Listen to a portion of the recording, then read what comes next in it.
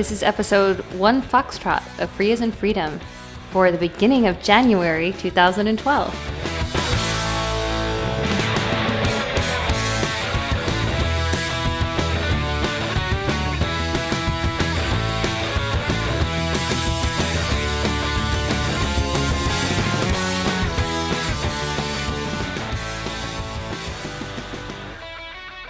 Hi, I'm Karen Sandler. And I'm Bradley Kuhn. This is Free as in Freedom. And so we're here to talk to our three listeners. For us, it's the night before New Year's Eve. Whatever, I don't really. I mean, it's arbitrary, you realize that, right? It puts me in a contemplative mood. I'm looking forward to 2012. I'm thinking back to things in 2011.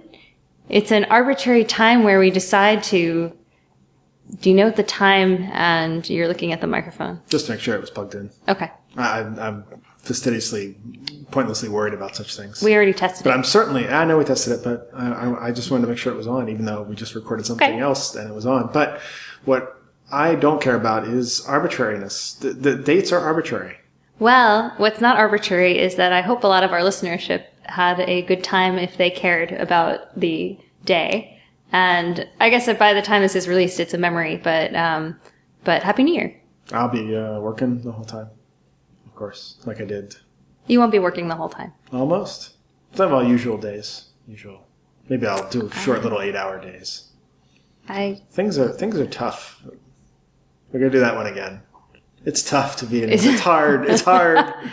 I don't think I'm going to work more than an hour or two. That's good. I mean, it is a Saturday. That's true. For starters. I worked last weekend, which was 24th and 25th of December. Not that I celebrate any holidays around those time myself, but I still was working.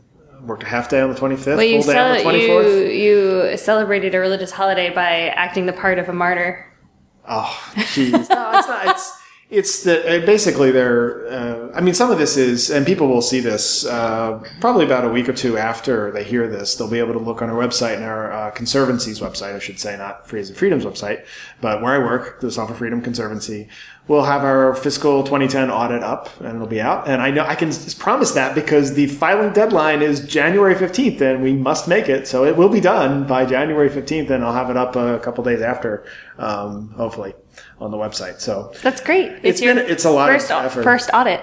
Well, yeah, because in New York State, the rule is that there's a threshold of amount of revenue before you need a full audit, and we just met that for the first time in fiscal 2010, and we got 2 extensions from the IRS. Right, there are different layers of, so if you're up to a certain amount, you don't have to do anything. If you, under New York, say you just have to file a report. If you are over a certain threshold, and I don't remember the numbers, you can do what they call a limited review. And where the auditors take a look at your books, it's a much more general, very lightweight review. And we covered this a long time ago. Oh, we I think did. On the old show because remember we looked over Conservancy's 990 in 2009? Oh my gosh, I do remember that. And we did that. I think that was the old show. And we did that, and we also talked about the limited review process because in fiscal 2009, it's such a nonprofit walk there. Talking about the fiscal year of 2009. It's just, I got used to that when I worked for FSF, but I realized to the normal human beings, they're like, why is there a distinction between the calendar year and the fiscal year? Like, I can understand why people don't, and it has to do when your organization started. If your organization started in the middle of the year, well, your first year of operation was a different year. So. Yep. Wow, there's phones ringing. So sorry about that, folks. But there's nobody here in the place we're at. I'm at my co-working facility, which I've talked about on co-working. Well, that's a Dilbert thing. So if you take co-working and you move move the dash to a different place, you get co-working. Mm-hmm. And that's what I call it, the co-working facility. Which there's basically nobody around, but there's... I know, which makes me feel festive. But there was a phone ringing, and obviously there's nobody there to answer it, so I had to ring through to their voicemail, presumably. Anyway, so sorry about the phone ringing, but I've been putting a lot of hours in. This is our first audit, so we're learning how to do it, and I'd done them at FSF before, but FSF had a much bigger staff, so mostly the financial controller, who at the time was there, was Peter Brown, did most of the work, who later became the executive director of FSF. So I only had to see sort of the final output and review it. whereas this time I'm we deeply switched involved. places because at SFLC I was the one who ran the audit, and now that I'm no longer with, I ran the audit this time, but it'll be the last time that I do that since I'm no longer employed there. Right. So I was used to watching other staffers deal with nonprofit audits. I knew they were very invasive and a lot of work because I watched it at FSF and I watched it at SFLC. But this is the first time I've actually had to be effectively the primary on it. I and Tony Sebro, who's Conservancy's general counsel, who joined us back in September. I think I mentioned that on a previous podcast. And he and I have been working on getting it done, and it's a lot of work. But it's good to have done because they actually look at basically every transaction, every financial transaction you had in the year. There really they is. They literally look at every one. I think it's really cool of New York State to require this. Actually, I mean, GNOME doesn't have to do it because it's a California organization, but audits are they're cool. Well, and charity, so example, Charity Navigator, which is one of these sites like GuideStar, which rates charities, they give you a lot of points if you've been an audited organization. So optionally auditing is actually a good idea for charities. But the fact of the matter is nobody wants to do this when they don't have to. No, it's better to not have to do it. And, or rather, it's a lot of effort. I like when we do it because at the end of the day, there's always things that are improved from it. No matter how many years we did the audit at SFLC, and even though we were doing things the same, new sets of eyes and just reviewing every transaction, there was always something that came up that we could improve. And that was really great. Yeah, well, and I'm glad to get it done too because obviously we have at Conservancy, Conservancy has an important obligation to its member projects to show that it's doing the right thing with their funds, and so I want to be able to show that to the member projects too, that we've done a good job. And so it's been worth going through, but it's been my entire life for basically the entire month of December. It's been takes a long time. Audit. Yeah. Every day there's a half day worth of action items on audit, and then I try to fit all the regular work in the other half of the day. So that's what I've been working on, and we'll be working on. We're finishing up in these 2 weeks here as this podcast is coming out. And my December was spent mostly on GNOME's accessibility. Well, actually, it was split in a lot of ways, but one of the things I was really focused on was that we launched a fundraising campaign for accessibility at GNOME. So that's pretty exciting. And the tagline for our campaign is "Make 2012 the year of accessibility for GNOME." And I think that's something that's really important that GNOME is going to be focusing on, which is, I think that the very fundamental idea of free software in a charitable nonprofit is points in this direction. And I think that that what's really awesome about the GNOME community is that they are always thinking in that direction, always embracing the public good of their software. And so what we're doing is just taking a whole new focus on accessibility. And there's a Hackfest in January in Spain, and I'm just really excited about it. It's really cool. So is it in Spain the same place where Guadix is going to be, or somewhere else? It is in the same place Guadix is going to be. Yeah, I'm worried about that trip. A Coruña? It's hard to get to. It's not hard to get to.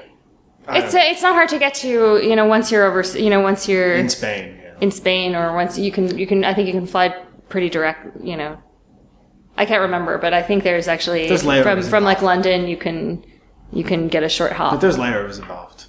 I don't like when there's layovers involved.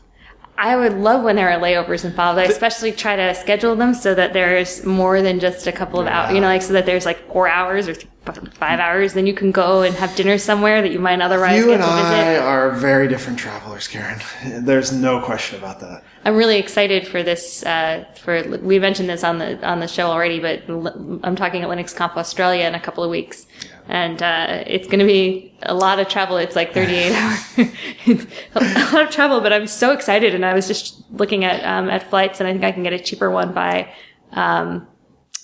doing more of a layover in Sydney. And I was really excited about that. So the difference between me and Karen with regard to travel is we both travel because we have to, but Karen also travels because she likes to. Yes. And I don't have the likes to part. That's sad. Well, it's fine. It's good to go to these. I like being at the conferences. I just don't like. Yeah, I don't like anything else about the travel. I like being at the conference while the conference is going on, but I hate being at the hotel afterwards. I have been getting a little tired of so much travel. Oh, do you know they're trying to recruit me to run a birds of a feather session on bed bugs at scale? Well, because you should do that. So I'm speaking at Scale. I should let folks know because there won't be another podcast for that. I will be speaking at Scale, which is the Southern California Linux Expo, in Los Angeles, California. And what is that from? I picked it up from Mystery Science Theater, but it's actually, I think it's a riff on people who do announcements from things like the Emmys or other, here we are at the Emmys from beautiful Los Angeles, California. Maybe it's a Lawrence Welk thing, although Lawrence Welk was from like Minnesota, so that forgot about Lawrence Welk. Yeah, it's on all the time on PBS. They just show old Lawrence Welk episodes over and over again. And our international listeners are like, who is Lawrence Welk? Anyway, we won't bother to explain it. But you can search. It's probably on Wikipedia. So anyway, I'm going to be at Scale and speaking about GPL enforcement, cool. One of my favorite topics. And I've noticed, I extensively search when I travel about bedbug reports online. And the hotel I will warn you, if you're going to Scale, I do not recommend a hotel. If you want to know which hotel I'm recommending. Is Scale, I'm actually going to be traveling during Scale back from Camp Australia, so I could attend. It switched hotels. It switches, so it's no longer in the Westin. That's correct. It's in a different hotel, which I don't remember the name of, and I don't want to call them out. But they do have, you can easily find online, they have bedbug reports against them. And actually, a lot of the hotels around the airport, Los Angeles airport area, which is where it is at, have bedbug reports against them on various bedbug websites. I did find the one hotel that has no bedbug reports against it. And I dutifully told the world that they should contact me if they want to know the bedbug-free hotel. Which one is that? I don't know if I want to say it. You don't want to drive up the price? I've already got my reservation booked. I thought that I shouldn't be saying one way or another. I guess I've said that the one that's in has bedbug reports against it, but there are lots of others that do, and there's the usual thing of the management disputing them and all this stuff. That management gets on these websites and disputes them now. I put a bedbug report against us. Now, the truth is that a lot of people make false bedbug reports. But there were multiple ones. If they have a bad experience in some other way, or if they're just in a bad mood and vindictive. What person would do that? That's a hard. There are bad people. I'll give a bad review of a hotel, but I won't. I won't say what's not true. Some people will just say it, and so just the fact that management is disputing them doesn't mean that there were bed bugs. Yeah. True enough. Anyway, so this is not supposed to be a travel logcast. Sorry. But anyway, they're trying to recruit. So one of the Scale organizers was trying to recruit me to have a Birds of a Feather organization, but I actually said it should be a Bugs of an Exoskeleton session. But either way, I don't think I want to do it. But I was going to they wanted me to teach people how to search a room for bed bugs. Which is not that hard. You can see tutorials online. It's not that hard. You should post a video of you doing it. No, I'm definitely not going to do that. That will not be done. Because watching you do it, I feel like I know how to do it. Yeah, it's very easy. It's very easy. But it's constant vigilance. I've never heard of someone ending up finding bed bugs or getting bed bugs who did a search. Like every time I hear a report of somebody getting bed bugs from a hotel, I say, "Did you search the hotel?" And their answer is always no. Okay. I've never found anybody who actually did a search. Now, there was a guy who does a lot of these bedbug reports on bedbugregistry.com, and it's sad that I know these people on these forums, but he's actually an exterminator, and he'll always search a hotel when he goes, and he actually writes an extensive report of what he found. But he always searches first, so presumably he does not get them. He leaves the hotel immediately.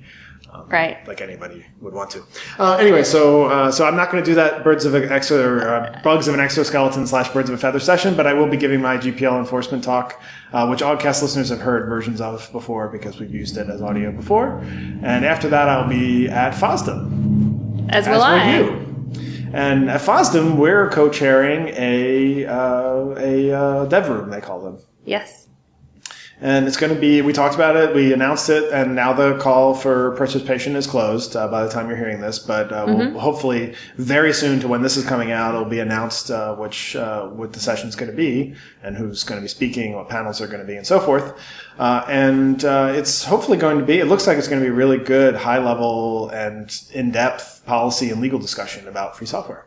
Which is great because I think that, there are a number of established forums for having those kinds of having discussions about legal issues in free software, but They're really varied. So there's some that are just so basic. And one of the things that I really liked about this dev room is that the premise is that it's going to be more in depth. So any basic proposals will be rejected. Which I think is really cool. I think basic talks are really important. I've given them on a number of occasions. Both of us have. And I think they're really valuable, but often that tends to be the only legal talk is like introduction to legal issues, FAQ, basics on trademarks, basics on patents, why you need to worry about patents, all those things. And we still received some submissions like that, but really we were and we're rejecting those. Well, we were hoping that we could do a much more detailed, place for discussion or in-depth place for discussion and more sophisticated. And the proposals really, in large reflect that. Yeah, we got a lot of the proposals we got. We'll have some hard decisions because they're much more. We got a number of some of the usual suspects in some sense, but they really came up and gave us some proposals that are much more advanced than the usual, which I think that sort of shows that this was a need that needed to be filled. Need that needed to be filled, but whatever. And that goes to Tom Marble as really he was the. I mean, he's actually helping coordinate this dev room and the Java one that he always does. He does the free software Java dev room every year. Mm-hmm. But he and I were talking, and he actually came up with this idea, and I was like, well, I'm behind it. I'll do it. But he's doing most of the legwork and coordinating, and it's really appreciated that he's done all this work while he's trying to coordinate 2 different dev rooms.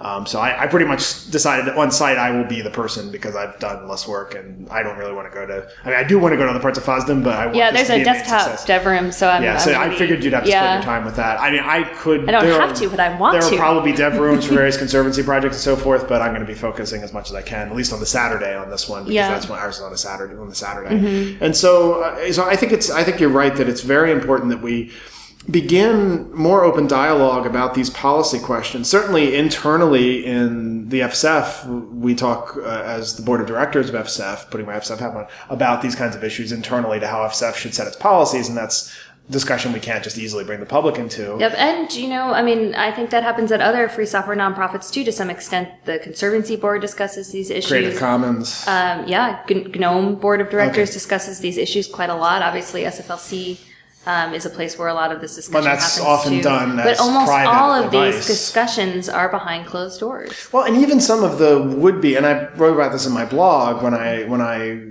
put out there to encourage people to apply to the dev room, that there are a lot of places where there are supposedly open communities, but they're not really open.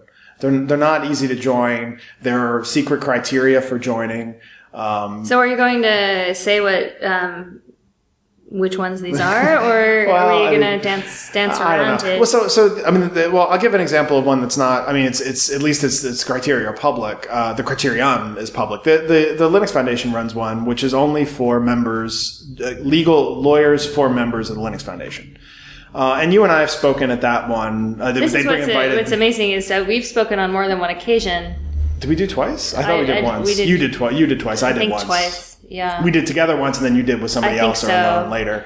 Boy, it was a long time ago. And actually, Conservancy is coordinating doing another talk there about compliance. Denver Gingrich, who works part-time at Conservancy, is going to be giving a talk, a more technical talk about compliance at an upcoming one. But they're basically invited guests. The usual discussion. It's not to say that's not worthwhile, or it's really. But it's really valuable to the members, and it's really about Linux Foundation delivering value to the members. But then there's a lot of this discussion's happening behind closed doors and only for Linux Foundation members. And then there's one run by the Free Software Foundation Europe that I'm not a big fan of. That's basically an invite-only actually mailing a little list. bit unclear as to. I guess it is run by FSF Europe, isn't it? Well, they're cagey about that, and that's a frustration for me too. But that's a side issue. The main thing is I think that mostly that group runs itself in a lot of ways. And I was subscribed to this, so that's the. Are you still there? No, I'm not. No. But I actually am thinking I should resubscribe because maybe you can meet the. I was told the criteria are secret. Well, I met the criteria before. I guess. They were secret, so maybe you don't meet them anymore. You won't know why. They're secret criteria. I was told they're secret criteria, which I don't meet, and I don't know why. I'm not tall enough to ride that ride, whatever it is. And it's I guess this is basically the issue is that then it's the criteria is up to someone to decide, and it's not an open discussion for everyone. Now, I think some of the reasons why these lists aren't just public and open is because, especially legal lists where you have lawyers talking, there's some argument that, or people believe that lawyers will be less likely to be chatty about these issues if it's open to the public and reproducible, at which point they often invoke things like the Chatham House rules. Well, I'm totally against the Chatham House rules. And the main Well, let's reason, explain what the Chatham House rules are. if you can explain them, please do, because Actually, that's a good question. I've read the Chatham House rules multiple times, and I think there's a lot of weirdness on the edges that, I mean, so you can say what they are just generally. Go ahead. Okay, well, I mean, you know, I want to say what most people interpret Chatham House rules to mean rather than what they actually mean. But Chatham House rules are basically saying that you won't directly quote anything in the session. You aren't broadcasting the things that are said in that forum. That's not actually what they say. They say you can broadcast things, but you cannot attribute. Well, I know, but what I'm saying is like what I'm saying is what people mean. Right. When they say that. So Chatham House rules allow you to do things like you're allowed to say a lawyer for a large industrial computer maker, right? With more than N employees. So you can narrow it down to IBM and HP or something like that. Yeah, or a lawyer for a free software related trade association. Right. Or a free software 501c3, right? And narrow it down. A staff lawyer, right? Which narrows it down to like 4 people for 501c3. Yeah. Free software related is like 4 people in the world who are that. And so I think it's silly. And my main problem with Chatham House rules in the free software world is actually a different problem than this silliness. My main problem is that I interact with a lot of these. I've been on lists where actually the Floss Foundation's list, which you and I are both members of, which has a pretty open membership policy. You can join. Basically, you just have to ask to join, and you can join. That's pretty much the rule. They basically try to keep. Basically, I think the only people who aren't allowed are actual people who have no other affiliation with free software other than being a journalist. That's pretty, because there was journalists who quoted messages off. And the only rule is do not literally forward messages off this list to public fora. And so that's reasonable to me, because I can say, Simon Phipps said this on the Floss Foundation's list, right? And there's no rule against saying that.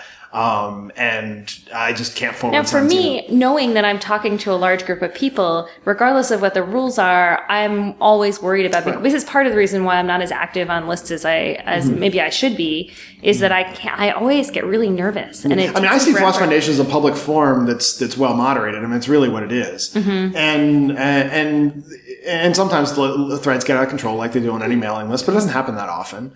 And these other lists, I think that this problem is, so here's the problem. If I were to join this FT, what's it called? Free FTFE legal is what the list is called. It was ostensibly European, but there's lots of non-Europeans on it, so I don't really understand.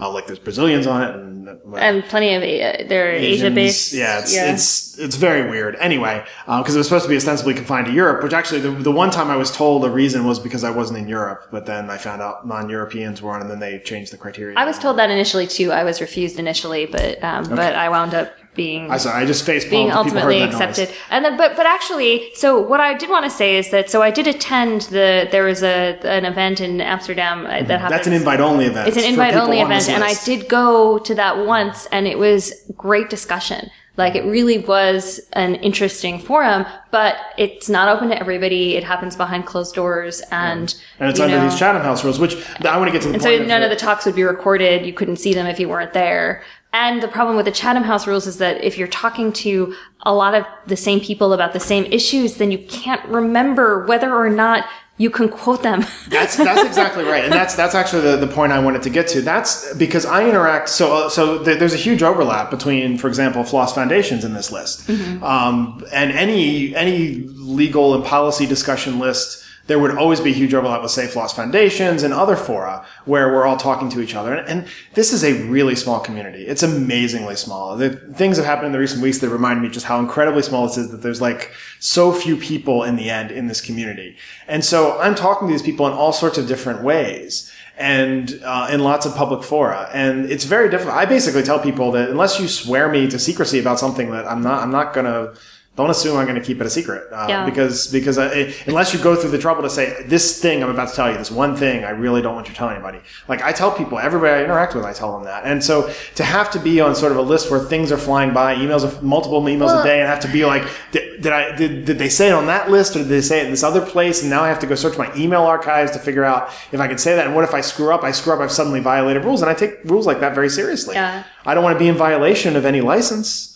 So I mean, the fact of the matter is, and I've said this now publicly, that even if at this point, I mean, I've been refused to join, like I've been denied membership in FTFE legal many, many times, over the last few years. And at this point, now that I've learned that the Chatham House rules are heavily enforced and required on that list, I pretty much would not be able to accept a membership because I couldn't agree to those rules anyway, with that group of people. So I probably wouldn't be able to join anyway. So it's really tough. I mean, my personal view is that my approach to these issues is that I need to be really careful about what I say in any of these forums anyway, because if you say something to a room full of, if there are 80 people there, or if you forward to a list and you don't even know, who's on the list or what you have to basically assume. It's not like a confidential discussion amongst 3 people. You have to basically assume that people will be talking about what you've said, or it's going to get forwarded in some way, shape, or form. Now, I don't want to be responsible for doing that, and that's what makes it so frustrating about the Chatham House rules, as you say.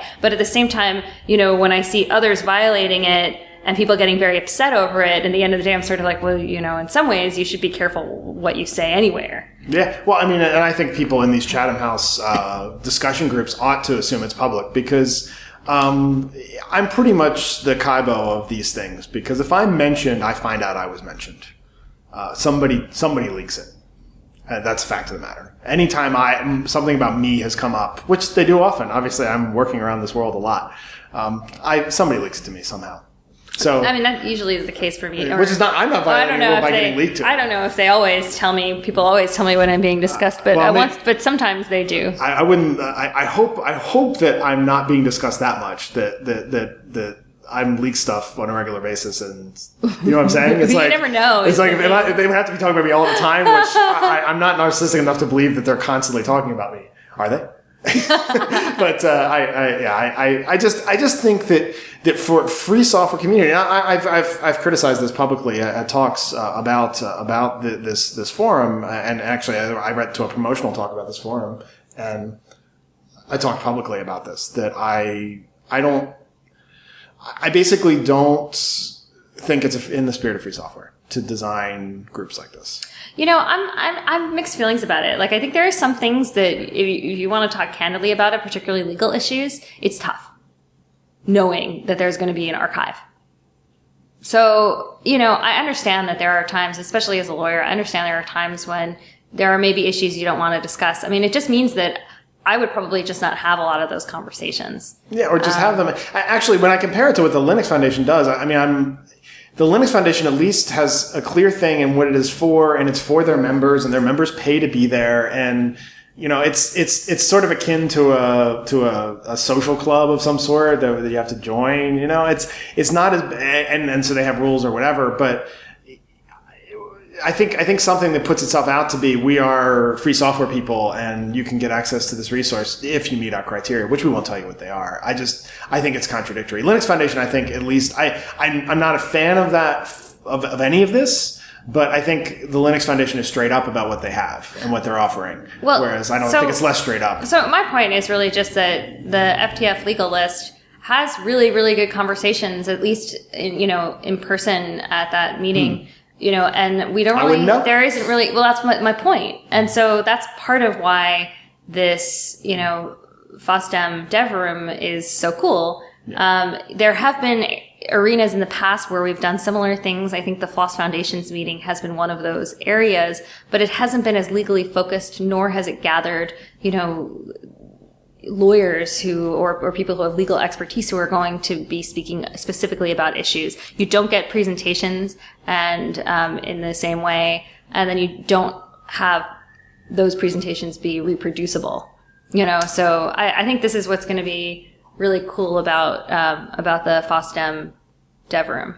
So I'm really excited about it. Yeah, I am too. And my goal in this is try to really jumpstart real conversations about these issues in a forum that's basically free software friendly. And so it was the first try. We're gonna we've been watching the proposals come in. I think pretty much everybody's agreed to CC by SA on the way in. Yep. So we'll be able to record a lot of them. I'm going to bring the equipment, and actually it's not very long, so I'll have room in my suitcase for the equipment, which is good.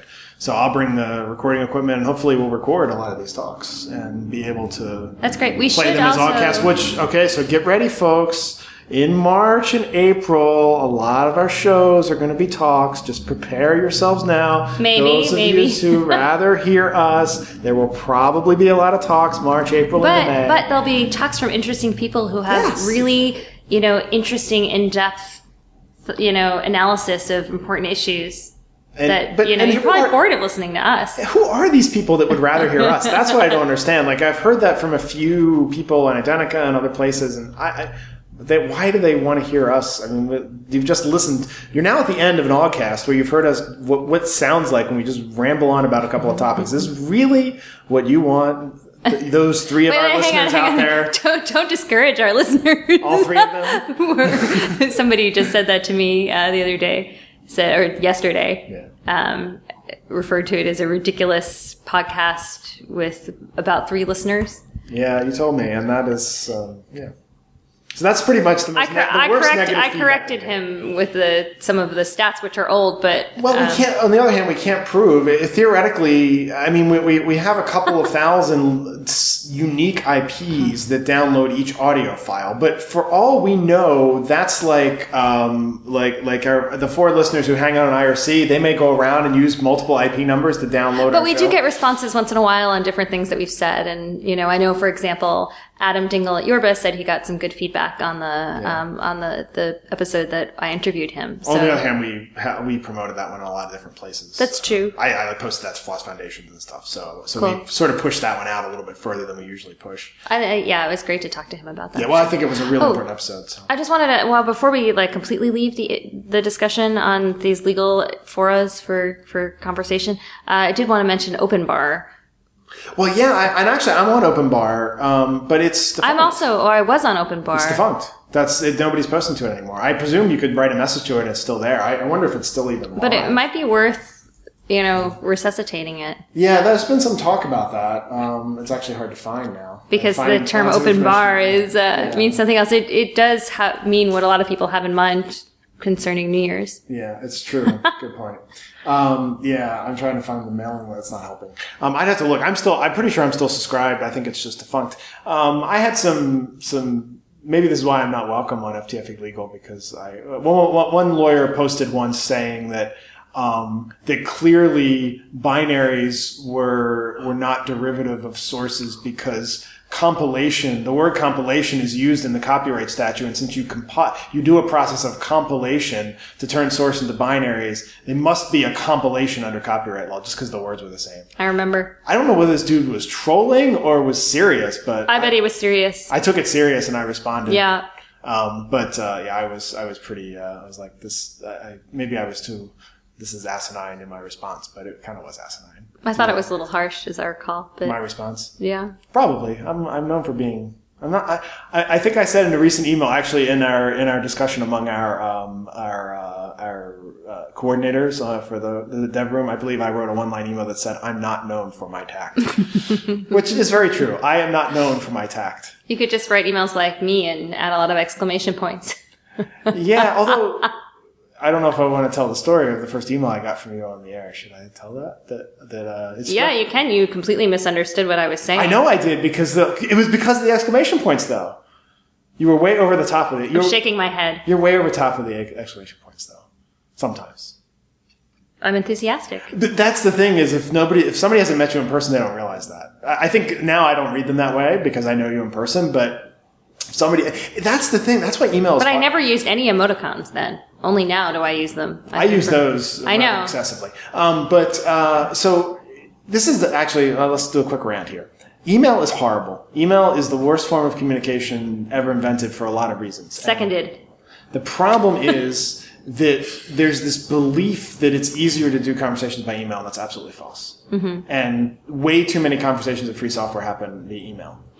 And I think publicly archived things of other forms like IRC meetings or video chats. We can start publicly archiving video chats. I mean, the main value in email is the discussion is publicly archived, and which is good for transparency. But the problem is people communicate very poorly with each other in email and misunderstand each other and misconstrue. And I've made my life's work in part to try and communicate better in email because obviously in the free software world, I'm doing so much by email.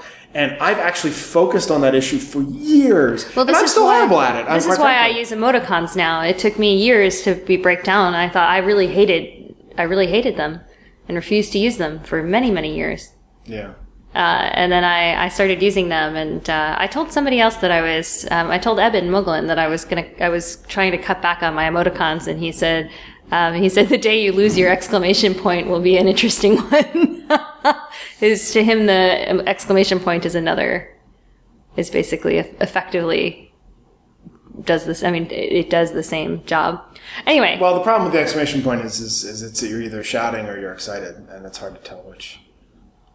I don't know. Well, you're not really shouting unless you've got all caps. That's true. But this is all broken. We have to start communicating all the time. To go back to FOSDEM, I'm really, really excited about the cross desktop DevRoom 2. I think the more areas we can have discussion on cross desktop issues, the better it's going to be.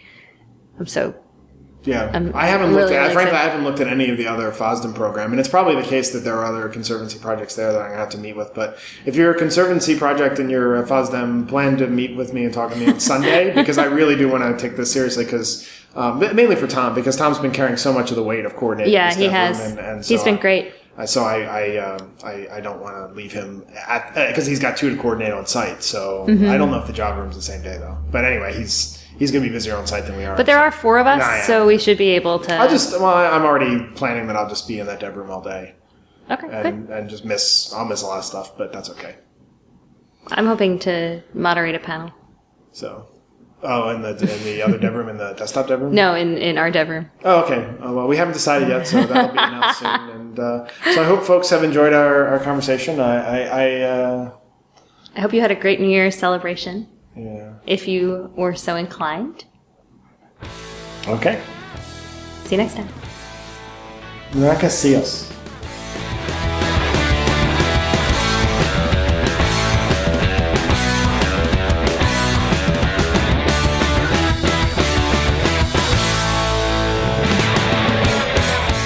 Free as in Freedom is produced by Dan Lynch of halfbakedmedia.com. Thanks to Mike Tarantino for our theme music. Free as in Freedom is licensed under the Creative Commons Attribution Share-alike 3.0 United States license. Please send any feedback to oggcast, OGGCAST, at faif.us and subscribe to the RSS feed on faif.us.